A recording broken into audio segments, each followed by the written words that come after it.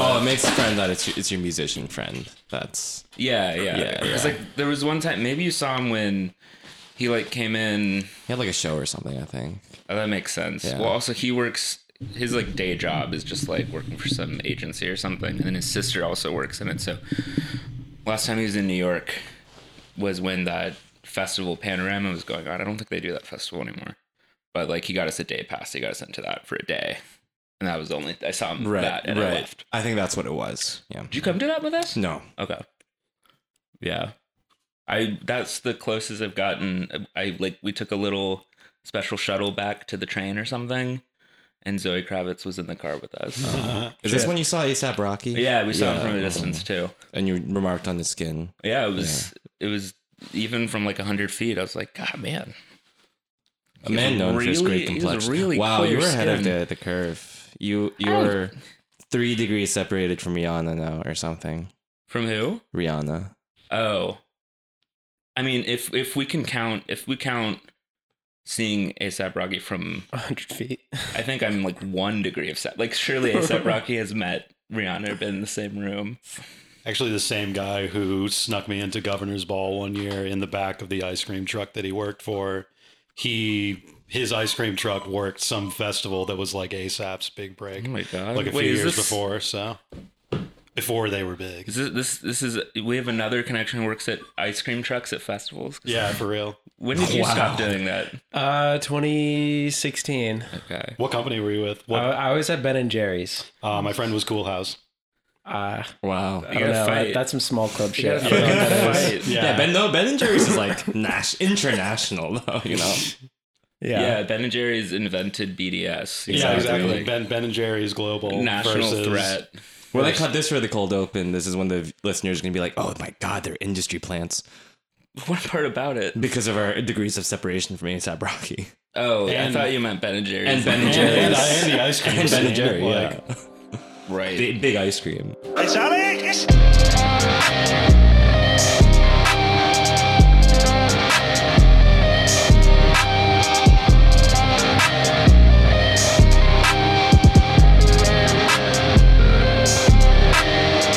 Episode 203, A View from 202. I'm warm again now. That's my main thing. It's the four of us, Britt, Cork, Sam, and Peaches, after our home opener against Minnesota United, a 1-0 loss in the snow. Let's get straight to it. The universe kind of warmed a little bit for us, I think. Go on. It's just the weather's been really nice today. I spent like 5 hours outdoors right now. It's true. The weekend was sort of, I mean, if you're, dear listener, if you are in the greater metropolitan area, I suppose you know this, but if you're not, kudos to you. The weekend was sort of a blip, but it has been mostly nice. It was really on the weekend that was cold again. Yeah. Yeah, I feel like starting off by mentioning how nice it's been is a little bit misleading for what the meat of the episode's going to be. Well, I mean, I love a good bait and switch for all of our episodes. Okay. Yeah, like when you said the opposite goal or like the wrong goal that happened last week. That was a good bait and switch on me personally. But I did actually, I mean, I knew it was going to be cold. I prepared decently well. Got my long johns on because, you know, but I thought it was like I was going for the marathon rather than the sprint, right? Because even like when it's not that cold, just over time, you get a little frozen. Mm-hmm. But then I didn't realize it was gonna like snow. I mean, it didn't stick or anything, but still, it was like a little bit of a. I feel like the wetness on kind of the metal floor made it colder for our feet. That's true. That's probably true. I've already preemptively ordered a jumbo pack of air activated toe warmers for the crew up in 202. I did okay, like bundled up wise. It was only towards the end that I realized my entire left toe was numb. I was worried I was going to get Matt Turner. Yeah, I was like, I'm going to go out like Matt Turner. The feet are always what get you in those like long cold ones. And I fucked up because I said I was going to have like a couple layers of socks on and then I just had regular socks and like canvas shoes. And luckily for us, struggling a bit. We did have some meat sweats going to keep us warm. That's true. Although, I don't know, hopefully that's not like a paradoxical thing. Like, you know how it's like a myth that like getting drunk doesn't actually help you stay warmer. You just Right. feel warmer. Hopefully that's not how the meat sweats And it's works. like you put more energy into like the digestion of the meat sweats, so you don't actually get the warmth of Right. other energy or something. Do you Honestly- like literally sweat from the meat sweats? No, I didn't get a meat sweat Oh, going. okay. We got there late. I actually started building it towards like the second half, which is why I didn't get up and like move around to like warm my toes, because I was like, I'm kind of uncomfortable Yeah. from digestion. But Luna's complaining now because she's like, I want to have meat sweats. Mm-hmm. But for context, so we did go get Rodizio in Ironbound before the match, met up with some podcast Super League colleagues, rivals, competitors. in case and, people were friends wondering of. why Luquinhas didn't get more minutes, it's because he came to our table every 5 minutes with a big spit of meat, Mhm. asking us if we wanted it, and then we were like, yes. Yeah, a little piece. repeatedly, yeah. Mhm. So is Rodizio like?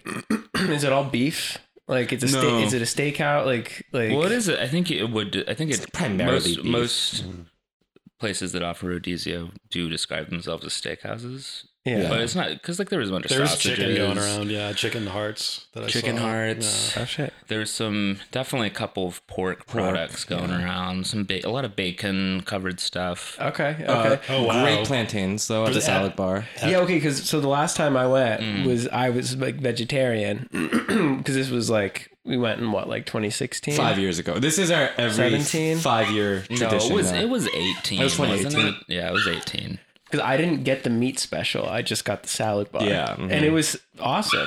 So many options. That was the meal that I got just trying to be bootleg when I was at Rodizio for 15 minutes yesterday. I ended up I made like a rush. I hope the owners of Brasilia in Newark are not listening to this because they'll slap me with a suit. But We'll give you different glasses so Yeah, you can pretend to be exactly. a different bald person. But I got there and I said, I kind of plotted my move and I was like, there's an extra plate here. I might just run for the salad bar and just get some shit and just have a little like salad before I go to the arena. And then I realized when I got back to the table with shit on my plate that I didn't have a roll of silverware because I wasn't Yeah. part of the thing. Luckily though, there was like one big like iceberg piece of lettuce that I Used got a to couple scoop got a everything couple out. of scoops out of, but Oh, then hand went out of salad. commission. Wow. Yeah. Nice. You're very trendy, a nice lettuce wrap for everything you're It was eating. an eco-friendly dash Very meal. gluten-free. Wow. No plastic Yeah. going into the system. Nothing. This feels like a episode out of the Adrian Lewis meat. What is it called? The meat palace or whatever. yeah, something like that. Where we're like the English managers lunch club or whatever they call it, and then you're out there with the canny little tricks. Luis Felipe Scolari types Yeah. are the ones who are going, yeah, take your fucking chicken hearts. Yeah. Like, And meanwhile, Corky, but you're it's, just but it's sitting just there. fucking trucks. Right. Portuguese. So you silly man. I can't say that, right? I haven't heard that. What's the line? Yeah, I haven't heard that. You All right. stupid man. You know Sorry, what I found? There's like 4 different threads we just threw out there at once. I But do find it a little regrettable that we didn't get to the dessert cart. I didn't see the dessert card at Yeah. all. Oh no. Yeah. I don't know what was going on. I think we were kind of like in a weird lull in service too. yeah. Okay, fair. So, It was crowded. yeah, it's true. And our table had already refused a few at the time, so Yeah, I was gonna say I could have been more aggressive. I was trying to be, normal Vibing, and yeah. like polite and like not look like a fiend. But like once the bill hit, I was like, "Fuck, man! I gotta try to get a couple of these guys over some here. licks Get some more in. stuff." I was like, "This is." I gotta hit a devious lick. I did not eat this much meat. I need one of you come over here. Just fucking give me one. But it was delicious, and You know, shout out. Someone was like, "Hey, can you just send the picanha over for a little bit?" And then they did, and I was like, "Okay, that's kind of like why I'm here." So shout out them. the Maduros were good. I don't know if they call them Maduros in Portuguese or not, but do recommend. Maduraos, Yeah, exactly. That's my understanding of Portuguese. Madurinos. So that part of the returning to RBA was great. There's a new building or two that's been built in the in what do they call it? The Riverbend district, technically. Yes, Right outside of RBA. Tempe, New Jersey. Exactly. Scottsdale, New Jersey. Yeah, or what's it in Kevin Finnerty, the Costa Mesa. Mesa, yeah.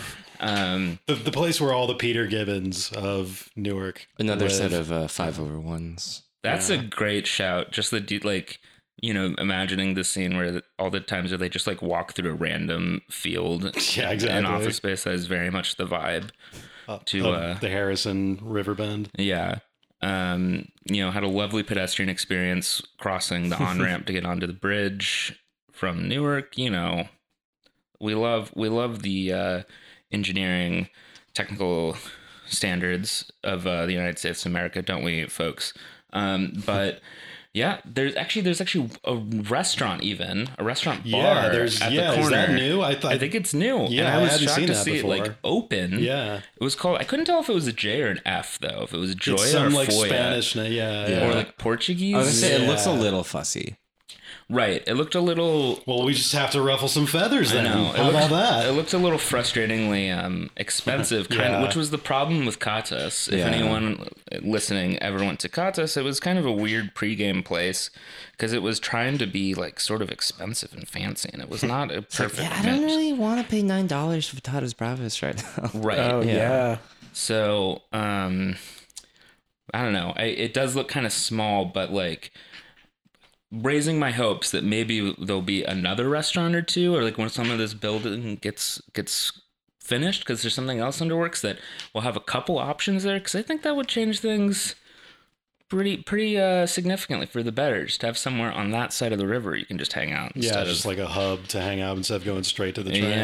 yeah. More people would be for sure. Like Right. crossing the bridge is such a big mental. It's all. I mean, it Yeah. also like it's just It is fucking literally dangerous far. Right. when And you that- like have to yeah. cross those off. I mean, on and off ramps too. Look, soon our listeners will be able to come to the View from 202 pop-up illegal pojangmatcha that I create at RBA featuring various Korean liquors. Ooh, okay. Yeah. Are you gonna post up next to the $5 hats and Right, no, but it'll be like there'll the be like guitar boiling guy? liquids and like fish cakes inside of it and stuff, and like Oh. some of those spiral potato twisters, just Yeah. classic Korean street food. delicious, You know, ideal. Actually, or we can open a lasagna food truck. Jesus Christ, No. Jesus Christ. You know what they should? They should fucking pay hand over fist. Fuck DPs. Fuck all of that. Take all of the DP budget and give it to Tacos Numero Uno. If there was a Tacos Numero Uno outside the stadium, in the stadium, I would fucking lose my mind. I would use the New York Red Bulls app to skip the line. Yeah. I would buy like an RB2 season ticket that I'll never use if they put a Tacos Numero Uno in the stadium. Marc de Grand Prix, the ball is in your court. I'm like not really down with all of the cheesy goal celebrations. I'm not necessarily the biggest fan of the flamethrowers, I'll say at this point, because I think Flamethrower's still there? they did it for They this. put it back. yeah. Not that it I think mattered. they did it for the home opener. Oh, I guess I didn't notice that. I wasn't over there. Yeah. But I think like if they did like a giant spit of the adobada pork and they just like cut that off for every goal that we scored and gave it like a taco to a fan, I'd be down with that as a Sure. celebration. Hell, I could eat. Yeah. That's gonna be the motto for the season, hopefully. we got some of the hot chocolate. We did. Oh, we how were was one that? of the first 2,000 fans. It was pretty normal. Couple people in the press box got it, and I could like smell it. It was like pretty pungent hot cocoa. Yeah. I would say it's just like it was like the perfect temperature of ski lodge hot chocolate. It's Sure. like a good Swiss Miss mixed with milk instead of water. Yeah. I can't remember if this was at RBA or if it was on an away day, but I did get hot chocolate once on a cold day out, and it kind of ruined my day. Like it ruined my stomach. Yeah. And for a sec, just from the first sip this time, I was like, okay, it's normal. It's gonna be fine. It's not gonna be the end of the world, because I don't know if I could have afforded that. But also got a chance to check out the little store on that side of the concourse, the mini one. They didn't have any of the clearance stuff out, unfortunately. And I have to say, just this might be heretical to our last episode or two ago, but I might just get the replica anyway. I don't know if it's really because also I was looking at the fit on the authentic and I was like, oh no, That's not happening. I do that every time. It's nice to have an opposing voice on the show every once in a while. I don't know. I'll start out maybe with a hot take as we drift towards the game that I didn't necessarily like how the Red Gets looked in action. Maybe it's just because it wasn't a a buoyant game. But, I just don't like the pattern. It's a little. You can't see it on the players though. Yeah, that wasn't really my I problem. know, with but it, like yeah. I just don't think it's the best. I will say It's like not busy enough to be like cool busy, but it's like too busy to be cool. I agree. It looks a bit like a texture. It looks like one of the default textures pack you'd get in like Illustrator or Photoshop. That is just like the built-in texture. Oh, like put when in. you do a fill Yeah, when you like yeah. fill from like one of the built-in texture libraries, and you're like, Yeah. oh, I'm gonna have to make my own, aren't I? But they just never did. Adidas never did. But from a distance, I thought it was fun. But yeah, I feel like the 2018 all red look was a little better. I'm hoping that we mix in some red and white, some white shorts. The all red was kind of weird. Yeah. What they posted, the team posted a photo from San Jose 2 weeks ago during like the national anthem, and they must have like filtered it a bit because I thought the shade of red looked really On the nice in that. jackets, on the yeah. jackets. And I was like, ooh, very The nice. jackets with the white shorts, and yeah, it just I really think they hit. have been putting a filter on. It seems like there's a general Makes color sense. grade for all Yeah. of RBNY this season. My only other note on the stadium is that they refinished the like hallways, and it's hard to tell. I mean, it was kind of slippery on Sunday, but it was also because it was pretty wet from literal Yeah. precipitation. But I I felt mean- very slick. I was gonna say it was wet before, but I think there was more like friction in the past on the ground. Oh, totally. Yeah. It was like raw concrete, wasn't Right. it? Yeah, I think Then so. this Just because was- it's a new finish, I think. But Yeah, it's probably because it was new and it'll roughen up. But yeah, it was like new school cafeteria pattern, floor. yeah, Yeah. with the Right. team colors on it. But I thought that the graphics package, it was like if it was a team with less talented graphical artists, wouldn't be able to pull off. But I feel like we have a good enough and professional enough, like DC United wouldn't, or like Philly Union wouldn't have been able to pull off the type of graphics package on the jumbotrons. Talking about the jumbotrons. Yeah, Well, some of that they rolled out some of that last year. yeah. Although I will say they still need to. I think they're still a little enamored with all the different things and they can do, little bells and whistles, and haven't really thought it through yet because they do the thing in warm-ups where they'll just pick a player to put the camera on, pretty normal, but then they like just auto-generate the little stat box next to them. So one that was lingering on forever was Ryan Mara, and then they'd like picked up his little stat box, and it wasn't even his career stats, it was like this season stats. So it was just 0 0 0 0 0, and I was like, guys, maybe I don't think you really thought that through, you Or know? come up with some bio details or something as opposed to stats. So but No more Wendy's cam. yeah, I There didn't was a notice Wendy's that. cam? No, Was there? apparently there wasn't. Really? No, I saw. I didn't see hell any yeah, Wendy's. okay. I didn't see any Wendy's signs in the arena. I Like, saw some pop up on people at some point during a fan. sure? cam. Yeah. maybe that was just like them It might have forgetting been to an uninstall accident. software. Yeah, exactly. So Yeah. I don't want to. Yeah, I don't want to snitch on a scandal if that's the case. I might bleep that out. Wendy's has actually been sanctioned by. Wendy's still operates in Russia. Yeah, exactly.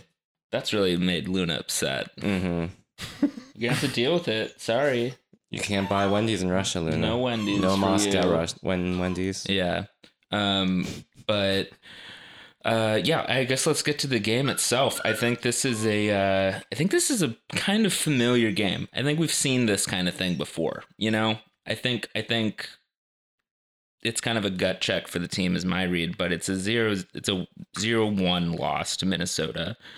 And I guess my brief synopsis is that I think, we were all over them for the first 30 minutes, missed the penalty, a little bit on the back foot, but I think still until, about 70 minutes of the game is, I think the Red Bulls really in charge and dictating the pace of play and generating most chances. And then Minnesota kind of effectively kills it out the last 20 minutes. So I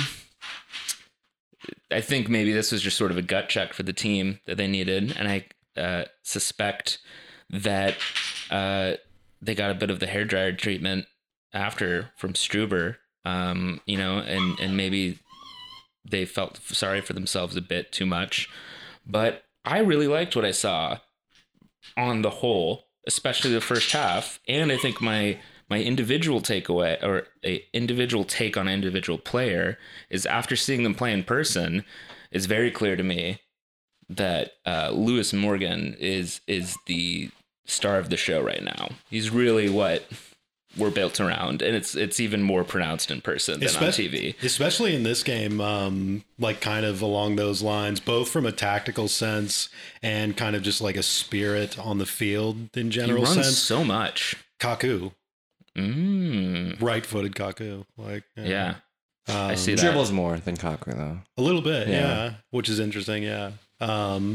And obviously more versatile, and I mean, although Kaku wasn't a slouch, but obviously, good on both sides of the ball and can even slot in at defense too. So Right. Kaku just had that, like, occasional magical ball that I don't think Lewis Morgan necessarily has right now. there were a couple. I mean, I last think, night. there was they didn't end up pulling off. Right. but I think yeah. they're glimpses, but like that requires the team to gel. Whereas I feel like there was more of like Kaku kind of drove the show a little bit more in that way. I think the Buenos Aires accent is in many ways the Scottish accent of Spanish, so I think that works. Yeah, I mean, he's Morgan is from like Paisley, which is like the Ciudadela of Glasgow. So It works. it all lines up. Yeah, I was very impressed with Morgan, and I actually was very impressed with Klimala until the miss. And no two ways about it. The penalty was pretty poor.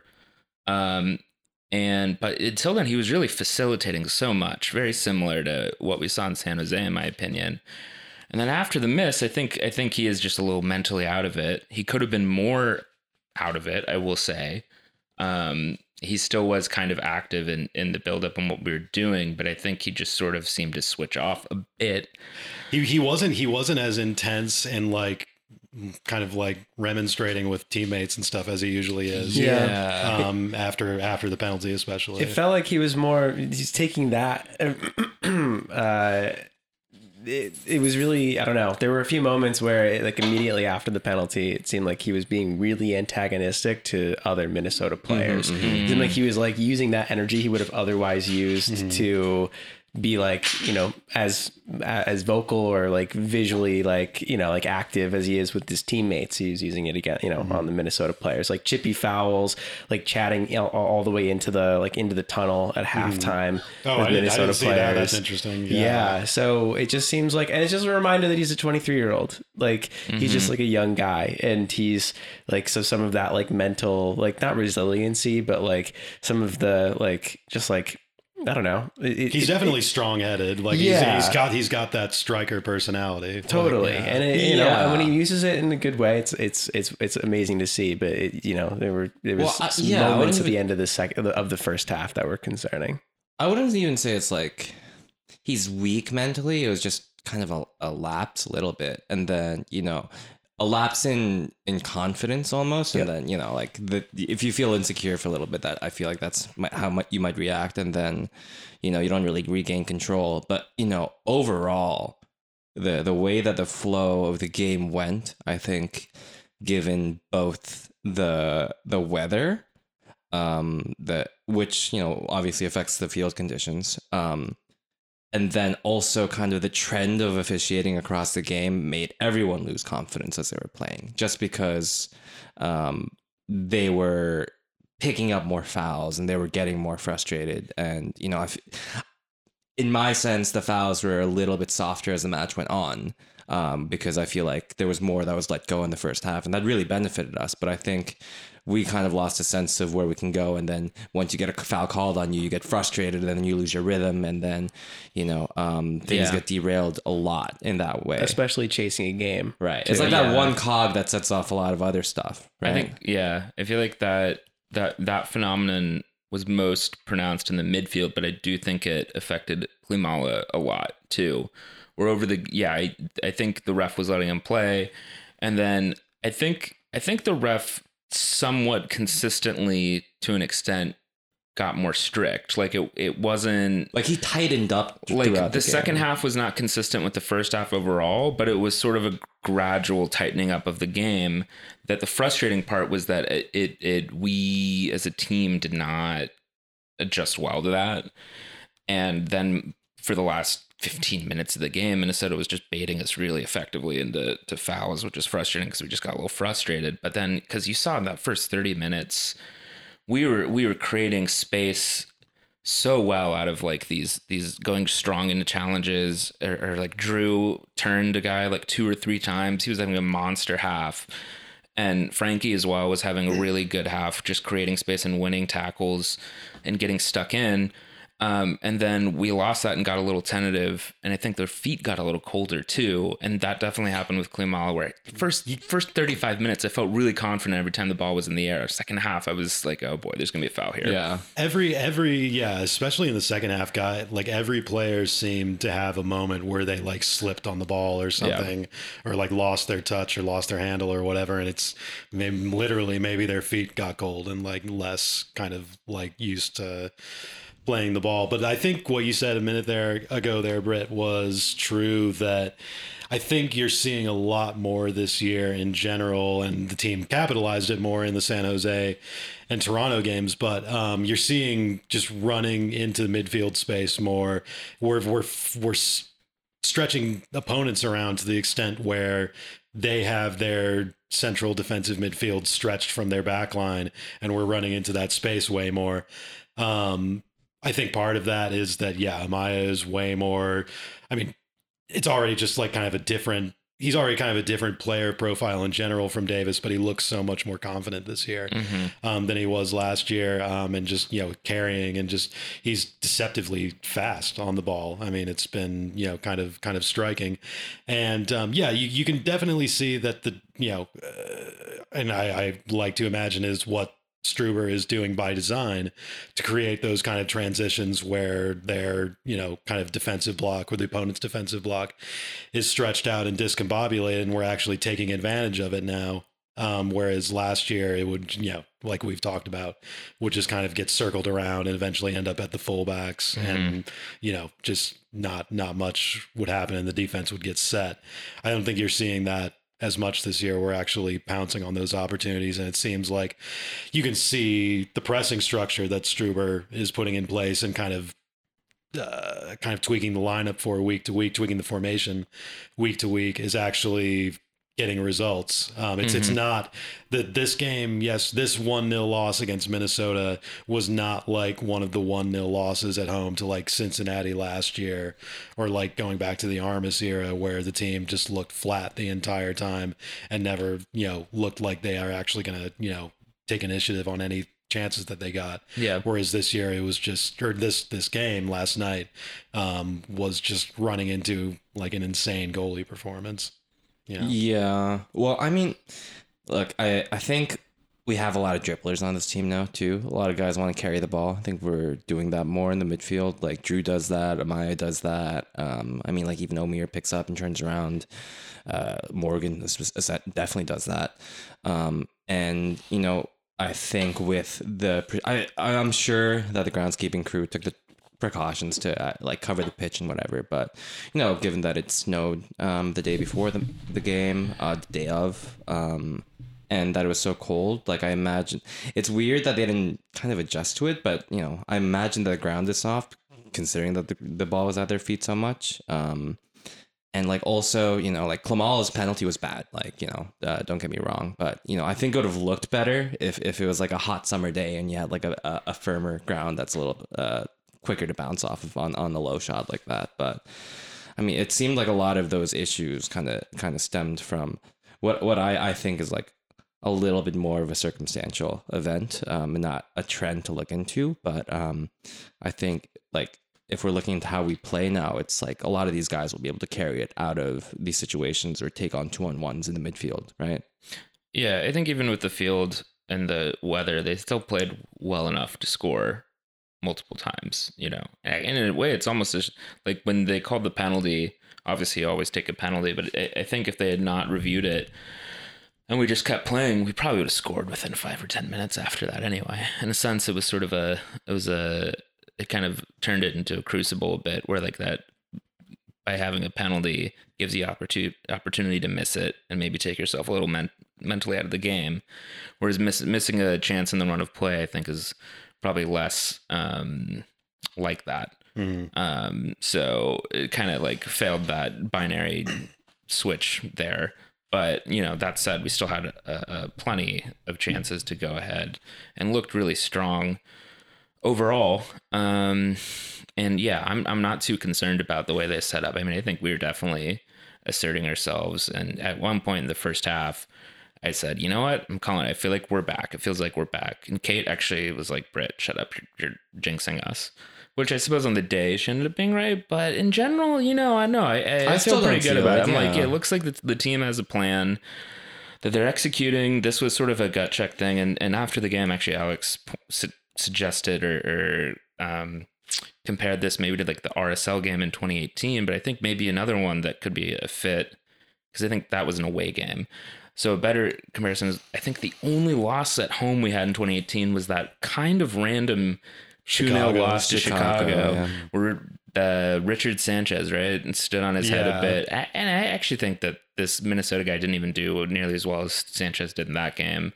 And then we kind of scored. I think didn't we miss a penalty in that game too? And then Chicago scored. That sounds right. Like Royer missed it. Yeah, that sounds kind of right. Yeah. So it kind of felt like a similar vibe to that, and that was a pretty warm day too, I think. So that's kind of the temperature check I'm getting on this game. I had to fight my urge to emphasize a Royer penalty miss because I have no more qualms with him. He's gone.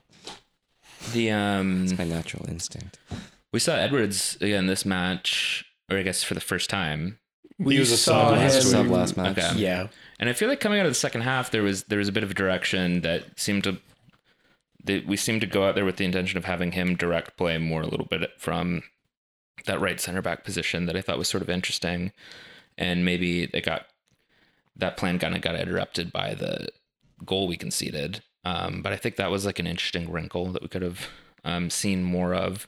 The goal itself, very annoying, very frustrating. I mean, it's like it feels like it came from nothing. It's so annoying to for felt like the only way they were going to score, and they did.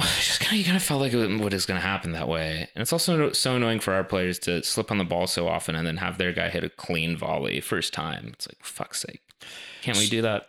Struber had some interesting comments post game that I think line up with what you saw on the field, where both he made the point. He didn't necessarily put it in these terms, so I'll do this for him, being the shill that I am. That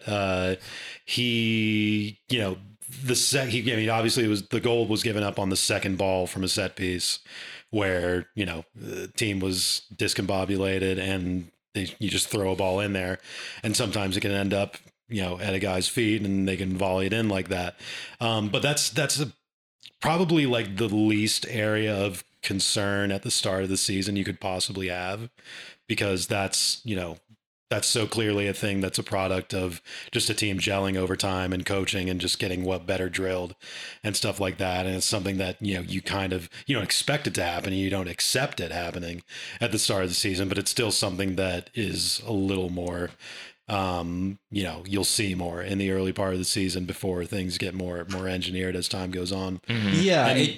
Go ahead. I was just saying, it just sucks that it takes if you take the context of just this game, it does take a big part of kind of where the momentum and rhythm of this game went. But yeah, like you're saying, it's not in most circumstances, maybe he just dives the other way, or Klimala does a stutter like he sometimes does and just sends him one way. But yeah, I think missing a penalty, every penalty taker misses penalties, right?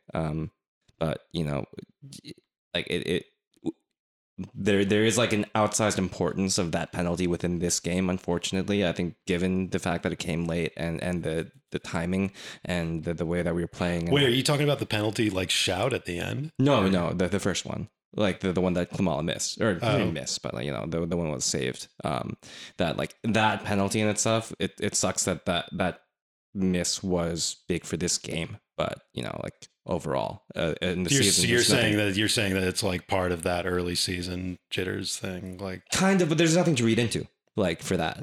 Like it's not that he's overall a bad penalty taker because of that kick. I will say he needs. I think the first 200 minutes or so of this season are on the whole a pretty good snapshot of the quality player Patrick Klimala is in general. I think just the way that he created things both in San Jose and in Toronto, very textbook examples of his strengths, and you can see he's a solid player. Simultaneously, I think he really does kind of need a goal right now just to I don't know, get off the mark a bit. Like he's like somebody he needs. It'd be really nice for him to put away a chance like the couple that he had in Toronto, just like something one-on-one, simple, because I think he just kind of needs it to get over it, just to get over the hump a bit. I don't even think like, oh, he'll score a ton once he does it, but like he just creates so much.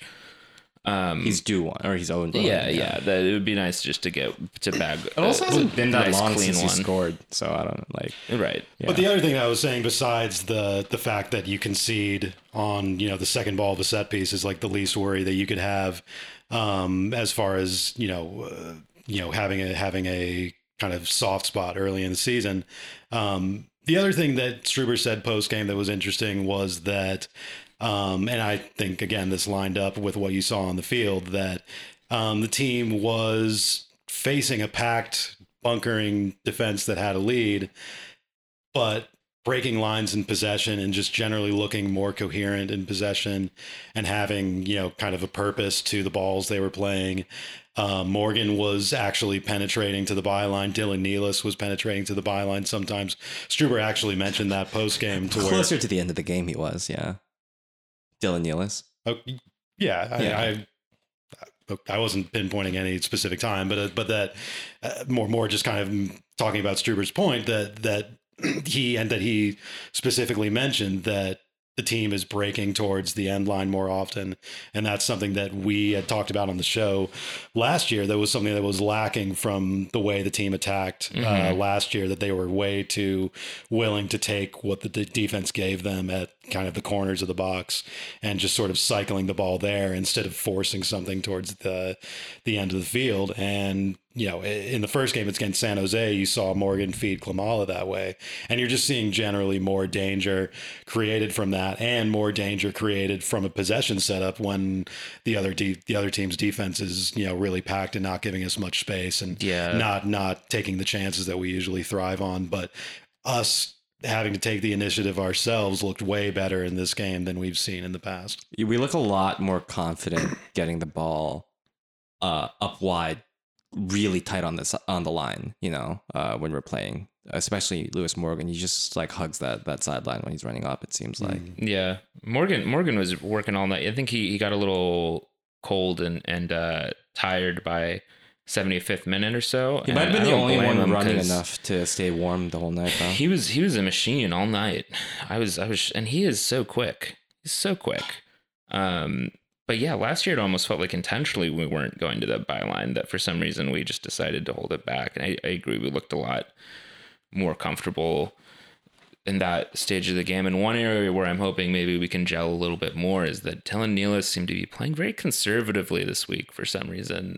Maybe it's just happenstance or maybe it was part of the tactical plan, but there are a couple of sequences where I was just kept on being like go, you can commit or you can dive in more to that a bit, but he seemed to be playing very conservatively, I guess, for lack of another word, that I would hope maybe over time he gets a little bit more comfortable, maybe mixing in a little bit, because I think there are a couple moments of hesitation between him, Morgan, and Klimala. I think on the right were really kind of creating trouble and danger and nervousness among Minnesota, and it felt like sometimes you were just like one bit of daring or strong challenge or final ball away from slicing them apart. And maybe that comes later in the season.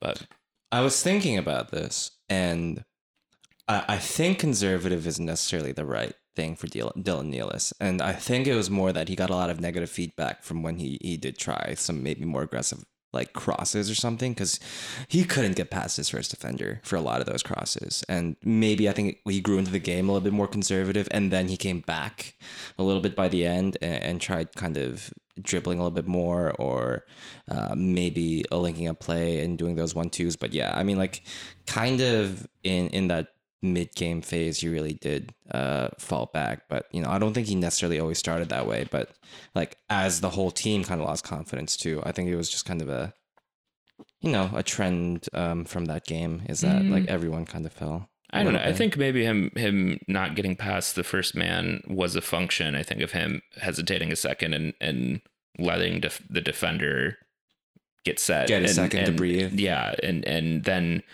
making. Yeah, I mean, a move. if you're saying he just couldn't beat his man, you're just saying he's a bad player. Or, yeah. I mean, this is we're talking. I mean, about I'm very unpleased with his performance, honestly, but I don't think he's a bad player. I'm just because I think you can see in his game so far that he's got a bit of pace and he's got a bit of a sprint on him, agility. But he didn't allow himself, I think, to use it a couple times. It wasn't his game either. If he just immediately jumped into a bit of space or something, I think he would have gotten around them. But he often waited a bit until it was much harder to do that. So I would hope that another week of training, another 90 minutes, 180 minutes. I still see a player there if he takes a few weeks, few months to learn our way of football. But like everyone was a little slow, except for Drew Yearwood. I feel like everyone was a little slow at seeing what the option was. Like Omir was a bit slow. I think. Lewis Morgan, despite him working hard, was a bit slow to see some runs. I don't know if I even necessarily saw that. I mean, that's kind of what I was talking about earlier, where like the possession kind of flowed. It was just kind of that final ball just wasn't there, or when it was there, it was just getting barely tipped by this. I disagree in that I think it was just not fast enough. Like I think that there were a lot of options that people missed, and it was just because, like Britt was saying, like we had a lot of people on the team hesitating. I think a lot of it has to do with the fact that everyone literally had cold feet, and no one can get like a good touch if you can't feel your toes. Well, I don't know if that's what I mean, I think we were flowing on the whole. I think that we had a couple players like Nealis who were hesitating towards the end, and then we were slipping. But I attribute. I don't think our offense, when we had possession, we weren't flowing. I disagree with that. No, I think we were. And then, especially in the first half, we were bottling up Minnesota in their own third in a very similar way to the way we did in San Jose. I think that was creating a lot of good situations. And I think what I attribute Sunday mostly to is that middle portion of the game where I think we let the tightened up refereeing really get in our heads, and I think it was too easy for Minnesota to slow down the game by going down softly over and over again for like 30 minutes.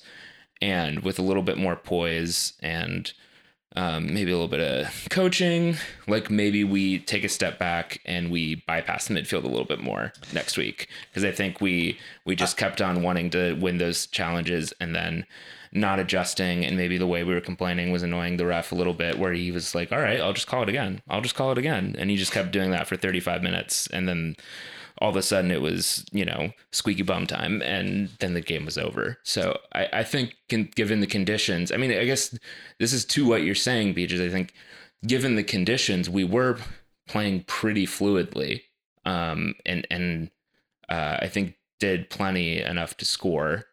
And it just didn't go in on the day. And I think it's a chance for a little bit of mental maturity and growth. And I'm actually surprised that Struber didn't hit more of the notes he has in the past about mental strength and everything. Because I feel like this was a really good case of that. Because he loved talking about that last season. I think there is a bit of nuance there, because like I think where we looked really fluid is in transition, or when we were like playing disruptively, interrupting play, getting interceptions, winning tackles. And I think as the game tightens up and the refereeing goes that way, like a type of play where you're more possessive, and the way that the game state went, where Minnesota, can afford to play back a little bit in the lower block, and we maintain possession. I think that's when we kind of lost the fluidity, and that's Well, what I Well, mean of course by, you're like- not. I mean, Of there's- course you're yeah. not going to be fluid and have transition when the other team's bunkering. Yeah, there's Yeah, only, but like when you're there's cycling only- the ball and there's a guy running far, like you don't see the guy running far side. I like it, The whole point of what Struber was saying was that it's impossible to transition Yeah. and have those kinds of moments when the other team is bunkering and There's defending like- lead, and we were still generating chances anyway. There's but only we're 3 or being 4 very slow with the ball in possession, and then like I just don't think that's our strength, and that's fine. But like No like, one's saying it as it was Right, a exactly. reaction to a situation. right, and There's, like, I'm just saying only- we didn't react well to that, and that's like it's I'm we're not seeing that at all. and that we're not that's fluid. literally that's the we're opposite. not of what fluid we're when we saying. have the ball, and that's like just I not how we don't- play. It was I don't frustrating to watch agree. the last like I think 12 minutes or Yeah, so. like a lot of our midfielders missed a lot of guys. I'm not seeing that. I think it was like in particular, like Tolkien was open like quite a bit Right. on our left side. Well, and okay, I have a different issue with that, but yeah. but and even Luquinhas, like toward the end, like there were a bunch of opportunities to shift to the other side of the field, and we kind of got caught on our own feet, and then we would sort of cycle it back to our center backs. Right. And that was frustrating to watch Because for there the was a last- lot of the progressive last 10, play but that I could have don't know if happened. that's like a symptom of like a larger issue of the 90 though. That's just like a chasing the game, like Yeah, of the course- dying embers of a Of game. course, we looked better Right. when the game was even. Yeah, Like, there's Yeah. like only 2 or 3 teams in the world that look fluid when the other team is 10 people in the box. Maybe even only Yeah. 1 or 2 teams in the world at this moment. Actually, maybe not even any. Like Barcelona is not even good right now. So like I don't like. No one looks fluid in that sort of game state. And I think there were times where like especially when Luquinhas gets his debut and is on for 10 minutes. There are a couple times where I was like, you know what, it's cold. Minnesota doesn't want to be here. They want to be on the bus. I was like, you know what, Tolkien, maybe you can just like. You can throw it down to Luquinhas and just see what he can do at this point. But the fact that he didn't do that is not a big deal. It actually makes sense. And I think that, like, especially compared to last year, the way that we moved the ball around was so much better. I mean, there's even a point where, like, but I mean, both Long and Nealis got more involved in the final third towards the end there. And that was so much better than last year, too. Like last year, Long, while he was still fit, got involved a bit, and it seemed to just destabilize us even worse. This year, I felt pretty good about it. I think, yeah, for me, it's the weather. And I think it's also just like we lost the mental edge a little bit. But I think the context for the mental edge thing for me is that I think our main opponent is ourselves there. Like we shouldn't let the refereeing bother us so much. We shouldn't let Minnesota so reliably bait us into fouls. And then we shouldn't let it like if we're going to get called for that many fouls, you might as well just go full strength into all those 50-50s anyway. But we weren't. So I think it's just a gut check for the team. And I think we looked plenty fluid. And I think especially with another week of Luquinhas and then Fletcher potentially coming in, like I feel pretty good about it on the whole. I think I'm mostly triggered by the fact that we can't beat an Adrian Heath team for some reason. Because back to the Orlando days. Yeah. Oh yeah. Was he still in charge of Orlando for that big old 5-2 back in the day? Wasn't that the one where he got sent off? You talking about the game where Kyle Duncan got injured and there was the call-in disaster? Yeah. That was 4-3. Oh wait, okay. Yeah. Oh yeah, that's right. 5-2 was Carlos Rivas scored on us, I think, for Orlando in 5-2. yeah, But I yeah. think there was like a red card in that one. I think Heath got sent off in an Orlando game. I think we won that one. No. Because 5-2 is at Red Bull Arena, right? Yeah. That was a weird fucking game. Honestly, Yeah. that game, like among the games we've lost, that was like one of the more or one of the less worse ones, I think. And that there was like a point where it was like 2-3, right? Like we were down 2-3, Yeah. and then like there was a corner on our side, and everybody got up, and it was like really hype, and it felt like a really close, like high energy game. Yeah, so yeah, that is that Yeah. one. And then all of a sudden we gave bottom up. fell out, Yeah, yeah. exactly. Bottom fell out real quick. Score was a little harsh. Deceptively harsh. Yeah, but then it also reached the point where it was like, yeah, it was Was like, that the Muil frustration game? no, that was a game against Seattle. Okay. That was a game we won 2-1 against Seattle. We sat in the middle. Yeah, exactly. Okay. But that Orlando game was like, yeah, I left it being like, well, we threw everything at the wall. We gave it a good go. Yep. We got countered a couple times and like they finished well. I was fairly entertained. I had less complaint. Like, it was like, all right, you know what? I got 90 minutes of soccer, and sometimes crazy things happen in soccer. On Sunday, I was like, oh God, my toe is numb. I got to get back to the pass station so I don't get Matt Turnered, you know. Has there been any more confirmation of that story?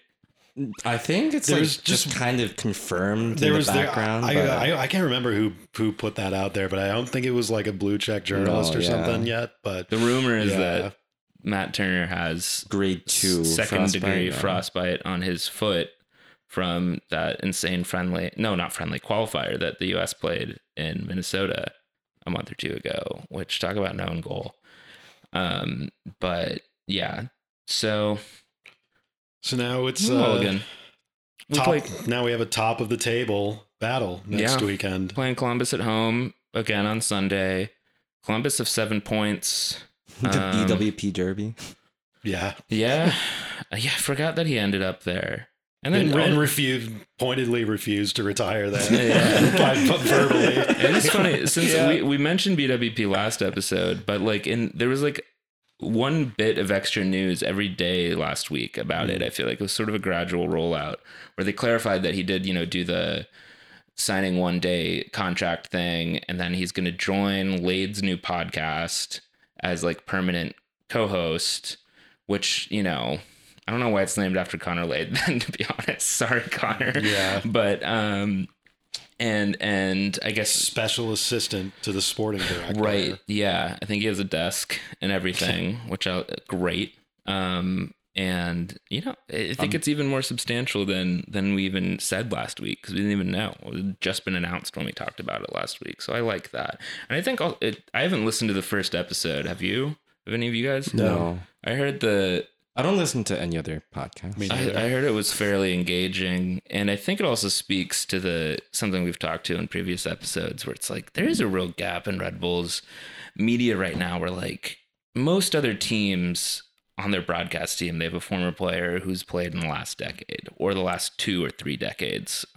Sorry, Shep, you've not played in like 40 years or something. Doesn't really know many people involved in the game. As well, and just like the level of stories and stuff. I think you even see it comparing Harman and Jolly against the MSG crew. Like they even have just like a little bit more familiarity and direct experience to talk about. So I think I'm hoping that this Lade and BWP project kind of is starting to move in the direction of having a little bit more of that in Red Bull's world, because it would be nice to have somebody on the broadcast or just around talking about, oh yeah, this reminds me of a game in 2018 when we won the Shield, or like, oh, when we were doing really well and like we won. We need Sebastian Letou.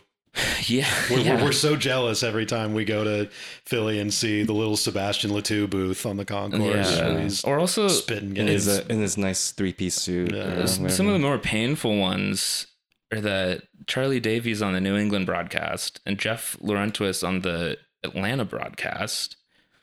Like I fucking hate both of those guys, but like it's much more interesting listen than what we've got going on. We need an injection of more recent experience and anecdotes and stories about the club. Guys who feel like peers as opposed to like grandparents. Right. Yeah. Sometimes. I was gonna say that being a grime rapper, BWP can speak fast enough to be a play-by-play guy, but you don't need to speak fast to be a soccer play-by-play guy, do you? No, soccer. I mean, this is true for all sports, but I think it's especially true in soccer, like knowing how to use silence. Mm-hmm. Apparently, Joe Buck is well, I guess he's not available. He's signed to ESPN now. He's not on Fox anymore though. So maybe we can pick up some Joe Buck spare weekends. That'd be a massive flex. Tom Brenneman's available. And there's what would it be? There's a deep goal kick to the left side. there's a deep free kick to make it 4-1 Cincinnati. But hey, we even have a Castellano on the team. That's true. Or Castellanos. I can't remember. Wait, I think I think he's a singular Castellano. Okay, I knew that there's not an S on one of the names, but he's Jesus, not Jesus. Anyway, we're playing Columbus at home next week. They have 7 points. Derek Etienne is apparently on the team of the week. Score a goal, right? Scored a goal and had an assist. He did a heel click celebration. That's nice for him.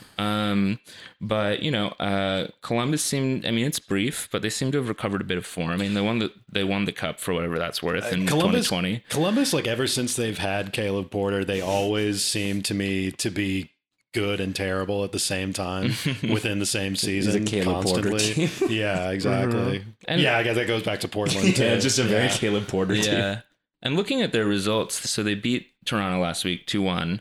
And Toronto had even younger lineup last week than when they played us, I think. They drew San Jose 3-3, which Yeah, but okay, that game was really funny because San Jose was down a man. They went down to 10 men and came back. Columbus was up 3-1, Yeah. and they gave up two Calvo goals in the last that's right, yeah. 15 minutes, and San Jose won in the last minute of stoppage time. Like the 95th minute. Or Yeah, something, it was pretty hilarious. damn. So maybe It's that like was a pretty their big equivalent of fat the Minnesota L game. for them. Yeah, I wish we could have drawn ours at least. you know, right, but- yeah. And then they totally pantsed Vancouver, and Vancouver seemed to be in a bad way right now. So, Was that one at home? yeah, Okay. that was to open the season. They won 4-0. So I think this is a good test, without overhyping Columbus, because they're pretty ordinary last year. But just looks like they are a solid group of guys who have all played together. I mean, if you look at the lineup from last week, for Yeah, instance, they still have like Pedro Santos and Artur. Zelarayan, Etienne, I can't believe Pedro Santos still Artur, plays for that team. Nagby, Mensah. Yeah, it's all the same guys. Yeah, these guys know each other. They know how to play with each other. This is like the opposite of Minnesota. Like I know all these guys. right, yeah. But they're somehow the same to me. I don't know. Yeah.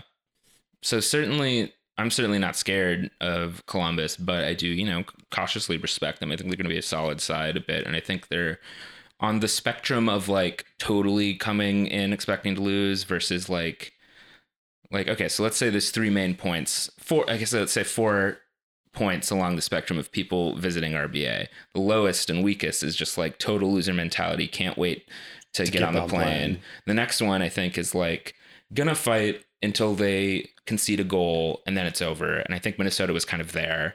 And then when you don't concede a goal, then they'll fight it out. The next one is kind of toe to toe,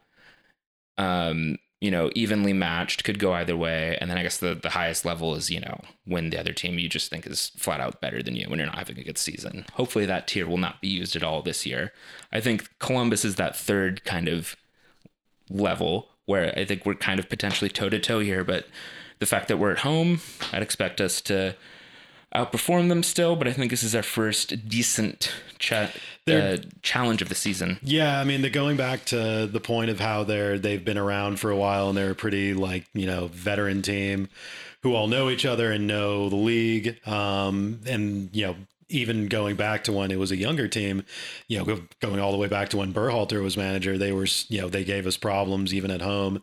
And they're a team that's not going to or less likely to completely unravel and melt down if, they concede a goal or we're just pressing them really hard with a lead in the second half or something.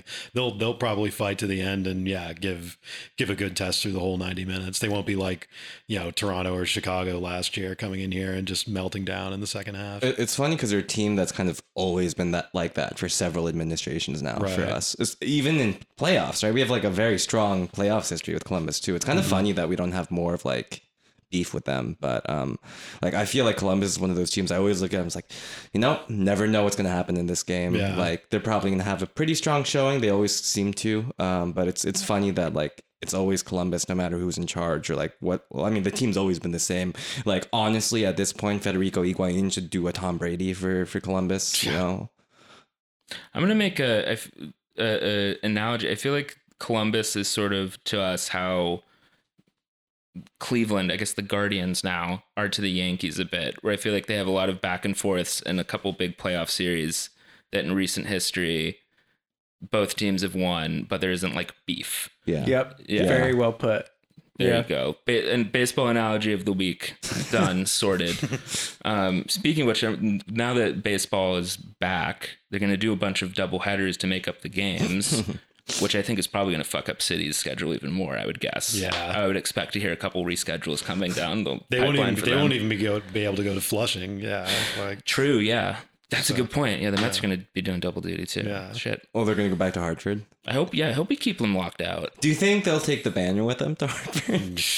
They'll get a big one for Hartford. for the loyal fans. It'd be really funny if they like took it down for Yankees games and put it back. You know what? I think there's a solid 50-50 chance that's going to happen. If I worked in the Yankees front office, I'd be like, "What the fuck is this?" Because they put it This up in is an like eyesore. they put it up in like the front of a suite or something, right? Yeah, something Like if I'm like the Jim if Dean I'm legend suite guy, the Putnam yeah. if I'm the Putnam County contractor who owns that suite, I'm like, what the fuck is this shit? I take my clients here. They don't Yeah. want this soccer shit Yeah, here. Like, get this communist stuff out of here. It's like, last year apparently there's the Yankees equipment truck got like just drove through this garage in Fenway before the door was already up and just like totally fucking broke it and got the thing stuck. And apparently it's just one married couple from Long Island who drives the Yankees equipment truck every week, and they just fucking destroyed it. So I'm just imagining I'm looking at this banner with that exact reaction. we know the son of a guy who makes the flags for Yankee Stadium. They switch those over every time, don't Yeah, they? they A lot do. of effort. A lot of effort. A lot of flags. Very, very make work. Very New York City tradition. I have to give that off my cap. You know, to they them. probably write a lot of that off on the game day operations costs for like the transition. Yeah, I'm sure. Yeah. So what do you want to see against Columbus? Like lineup wise, I think there's no new injuries, knock on wood. No reason to expect anyone will be out that we haven't heard of. There is reason to expect that Luquinhas might get more minutes and or Fletcher. I mean, who knows? We have to do consult our Ouija board on whether Fletcher's visa is going to get approved or not. But I don't know. Any Edwards might get more minutes. any specific personnel or changes you'd be interested to see going towards Sunday against Columbus, or just should we roll out a similar sort of thing? I think the two things that stick out to me is I just want to keep exploring the different formations that Struber is going to be playing around with. So I want to see more of a four in the back with the dime in midfield. I'm just more curious to like see how that team comes out. I mean, we're all very familiar with five in the back and how that's operated over the past, year essentially. So I'm just genuinely curious to see us play four in the back. Would love to have that happen. And then the other thing I'm just worried about is our set piece defending against De La Real. Who's just got a really good shot from outside the box. And I feel like that could be our demise if we end up conceding. I was going to say, we survived a period of when Sebastian Giovinco was in the lead, but we really didn't. We didn't at all. Really didn't, so. But I totally agree with you. Like, I think if the eventual kind of like goal and look for this team is to look in kind of that maybe 4-2-2-2 that we saw against Toronto. Maybe if that's the future, then like let's see it. If it's not, then let's see if it's not. I never thought I would ever be sitting here saying this in my entire life, but I want to see the 4-2-2-2 again. Our blog is relevant. Our title is relevant again. I would like to see that. I don't know too much. I mean, I'll have to, do my studying this week, but I don't know too much about how Columbus sets up formation wise. I assume it's kind of like a 4-2-3-1 thing still, but That's FOMOB's best guess. But who knows? That sounds like the Columbus for the past We 7 years. just have wingers and two midfielders. But they're not. deeper Yeah, midfielders. they're not going to be like they're not going to be rigid and static like a Minnesota was. They're going to come out and play a little bit.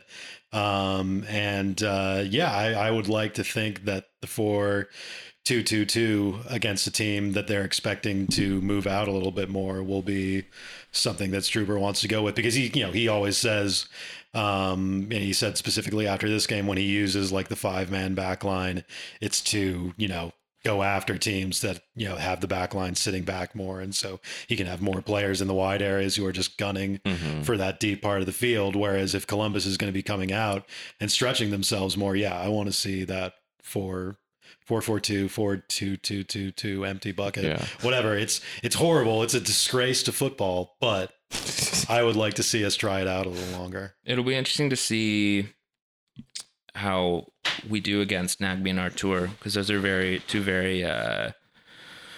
guys that love to keep the ball at their feet, are strong in the tackle, and we effectively feasted on Nagby a bit when he was at Atlanta, because I think as a player, he usually, I think, just sort of assumes that he can hold on to the ball and just escape pressure and then just dribble out of it a bit. It doesn't work sometimes. And then be done. But then against us, he's like, oh, fuck, what the fuck? They're still on me. Yeah. Usually they stop by now. Artur is also very solid in that respect as well. So hopefully, maybe we can, knowing Nagby and Artur and Porter, they've been around the league for a while. They'll probably know what to expect playing us. But if we can clown on those guys, that'd be a very good sign of how we're doing. And I'm cautiously optimistic that we will. And fuck it, let's see Lucanius from the start on Sunday. Mm-hmm. Yeah, if he's had a full week of training, then he's probably going to be fine, right? He's been like working out and stuff this time. Well, I think we'll see him, but I think Struber is going to just take his time, easing him into the starting 11. I mean, that's what I presume why Edwards was the first one to come off on yesterday, was because, he's coming back from injury. So, playing him for 90 minutes and below freezing temperatures is probably not the best idea. Let's get a clean sheet, Let's get a clean sheet. Just keep it real tight. Leave the field nice and tidy. Yep. Be provocative and be organized. Really, that really is sort of the Red Bull, ethos. Be provocative. Okay. Be organized. What? This is how you get rid of the pools of blood in your stomach, Gerhard. Think about it. Any other final notes? Not for this game, because, I don't want us to be in the situation for this, but I would like Aaron Long to score on one of these marauding runs. Like, he definitely almost had it this week. Yeah. Aaron Lucio. Yeah. Yeah. I mean, I got excited when that happened, but also I saw before he shot, I was like, oh, that's Aaron Long. So I feel like it sort of tempered my expectations when it got saved. I was like, yeah, I mean, okay. I was surprised when he was making that run. So, it caught me off guard to be like, oh, is that Aaron Long in the box? Which was like, yeah, that's a good run. Yeah. If I'm not expecting it, then Caleb Porter certainly hasn't. Exactly. That's so true. All right. And with that, see you next week. It's Alex!